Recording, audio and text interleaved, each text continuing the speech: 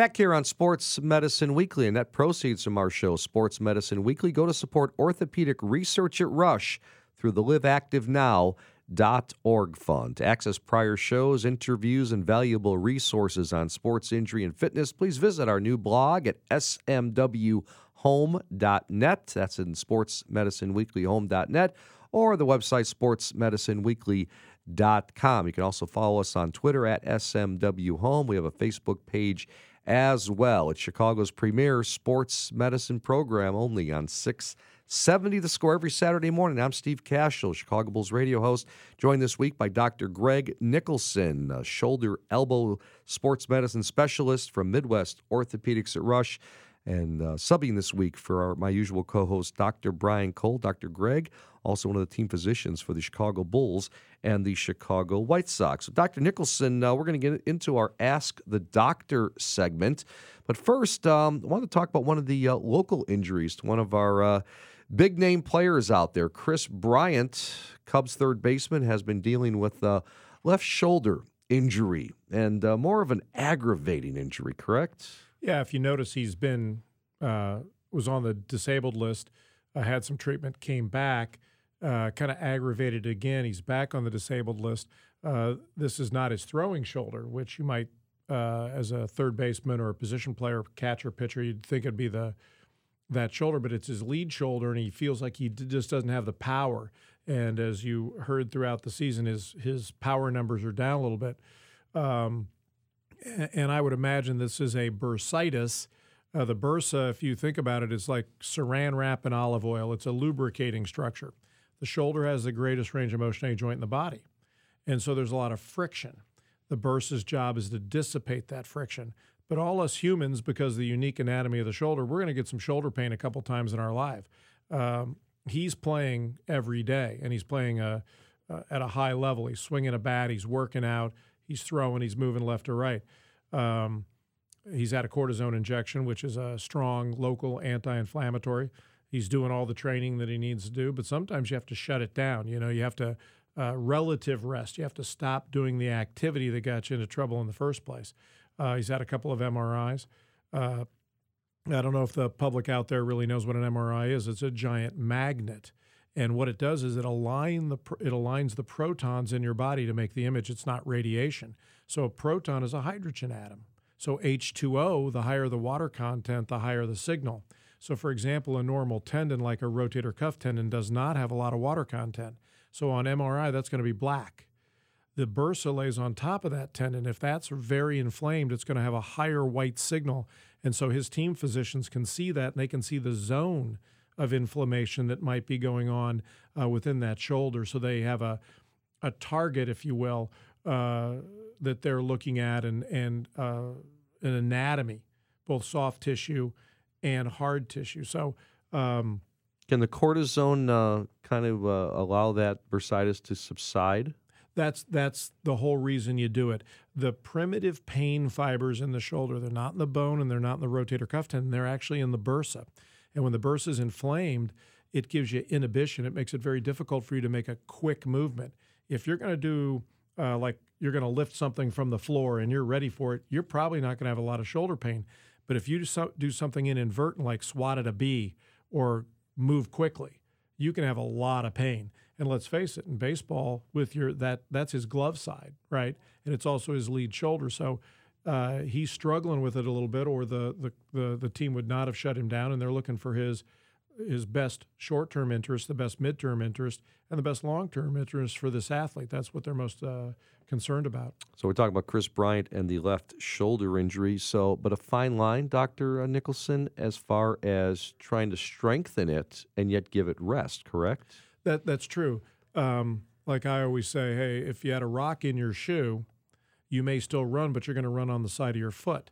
So now you're going to start having pain up your leg, and you wonder why. Well, you're using poor mechanics. So with the shoulder, you've got a movable platform that sits on your shoulder blade. So we substitute. We use a little bit more shoulder blade. Our muscles get a little out of phase. You're strengthening the rotator cuff, which are the four small muscles that control the shoulder deep down underneath those big guys. You know, the pectoralis major and the deltoid and the latissimus. Those are huge muscles. So the rotator cuff has a big job, and it can become overpowered a little bit from use and overuse. And so it can hit you at any time, but can also go away very quickly. I think this athlete's just struggling a little bit right now, but the team's doing the right thing. With Dr. Nicholson here, I'm Steve Cashel at Sports Medicine Weekly, talking a little bit about our local injuries, especially the one to Chris Bryant's shoulder. Have you seen this typical with baseball players doing your work with the White Sox? It's typical for all us human beings. So, Okay. People always ask, well, it's my non-dominant arm. How did I get this? Yeah. Again, the shoulder has the greatest range of motion of any joint in the body. But we see it in youth athletes. We see it in weekend warriors. We see it in professional athletes. Key is early recognition, proper treatment, control the inflammation, keep the range of motion and flexibility, strengthen that rotator cuff, keep it in a non-confrontational fashion. And then as you're pain-free, you start adding in more specific activity and strengthening so that athlete feels confident in their ability. Okay, great stuff. Let's now move to our usual segment here on Sports Medicine Weekly. It's our Ask the Doctor segment. If you want to be included and be part of the show, you can simply go to our website, sportsmedicineweekly.com or smwhome.net, either way. And on our homepage, you will see on the right side, right underneath the picture of Dr. Brian Cole and myself, our Ask the Doctor link. You can submit your question, and we will do our best to read them on the air. We've got a couple right here for you, Dr. Nicholson, subbing this week for Dr. Cole. Question number one. This is from a person in the 815 area code saying, I really have bad tennis elbow and it hurts every time I lift weights. I got a steroid injection and have tried physical therapy. Will it ever get better? Or am I doomed to the pain forever? Tennis elbow is a real bugaboo. It is something that we don't really understand. We call it lateral epicondylitis, and an itis denotes an inflammation. But tennis elbow is actually a tendinosis. It's actually a degenerative condition of the tendon that happens over a long period of time. And what's interesting is if you ask a whole convention of people, have you ever had tennis elbow, about 90% of them will raise their hand. And if you ask them, are they playing racket sports, nobody raises their hand. It's with repetitive activity, grip and release, and it's on the outside part of the elbow. That area of the tendon gets a little bit of a degenerative focus within the tendon, and it's almost like the princess and the pea. It can become very, very painful. And if you think about it, when we pick up a briefcase, when we pick up a piece of luggage, we're always lifting and we look at the back of our hand. Now that's accessing the outside part of your elbow. If you pick something up and you're looking at your palm, you'll be using your biceps in the inside part of your elbow so you can kind of offload the lateral side. But the treatment is to try to keep flexibility. And we've talked about this on Sports Medicine Weekly a lot about hamstring injuries or rotator cuff or whatever. You need compliance or stretchability in that tendon. So there's some stretching programs you can do for tennis elbow. Obviously, a cortisone injection the patient had, sometimes that can help. The issue, though, is this is a very stubborn condition. The average length of time for patients to have symptoms is about 7 to 9 months. Wow. Yeah, and so what happens is, as mysteriously as it comes on you, it mysteriously starts to go away. But anybody, and I mean anybody, can have it. But if you're having that kind of problems, there's also a device called a counterforce brace, and you'll see the people wearing the sleeves, Steve, where they have the Velcro strap with a little real pillow tight over thing. the Yeah. They're trying to fool the tendon into seeing less force.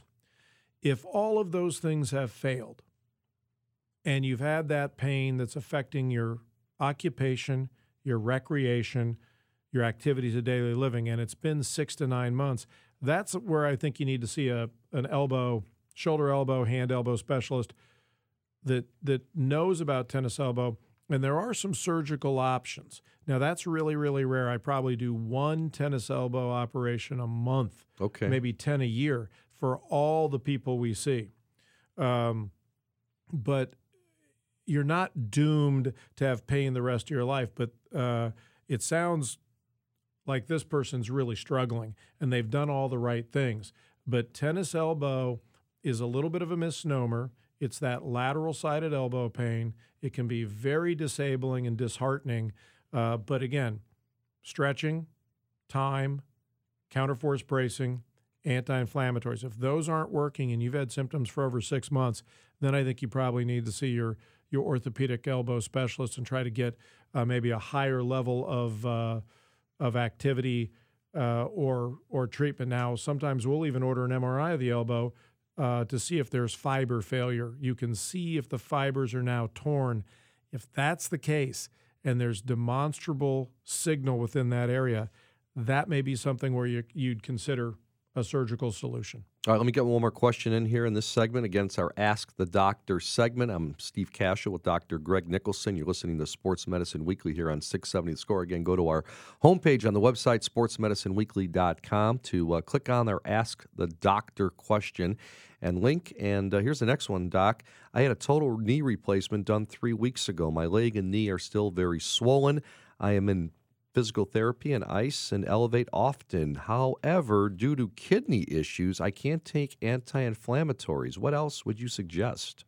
Well, our last question was one of those things, tennis elbow, a very long-winded answer because it's a tough condition. Here, we've got a patient who's had a fairly large surgery, a knee replacement. It's a very common surgery, but it's not uncommon to have swelling below the knee, what we would call distal, into the foot and ankle for up to even 6 weeks to 8 weeks after that surgery.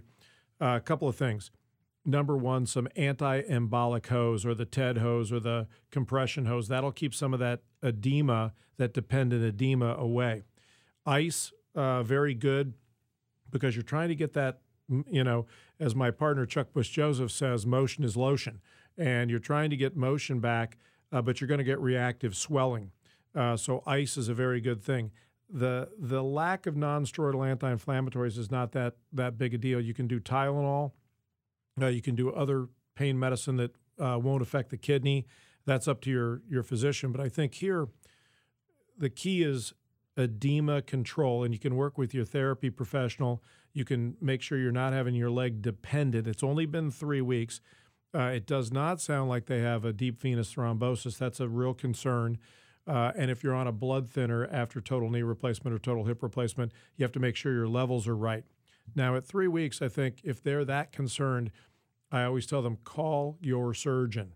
The other issue is, do you have some electrolyte imbalances after taking pain medicine, after having surgery? So your sodium and potassium. And if your electrolytes are out of balance, you're going to hold on to some extravascular fluid, and so you're going to have that swelling. So that's something to talk with your primary care physician, and maybe you need an electrolyte panel to see what your sodium and potassium are doing. So, and also your urine function numbers, your BUN, your creatinine, and make sure with this person who has a kidney issue, is everything working the way it should.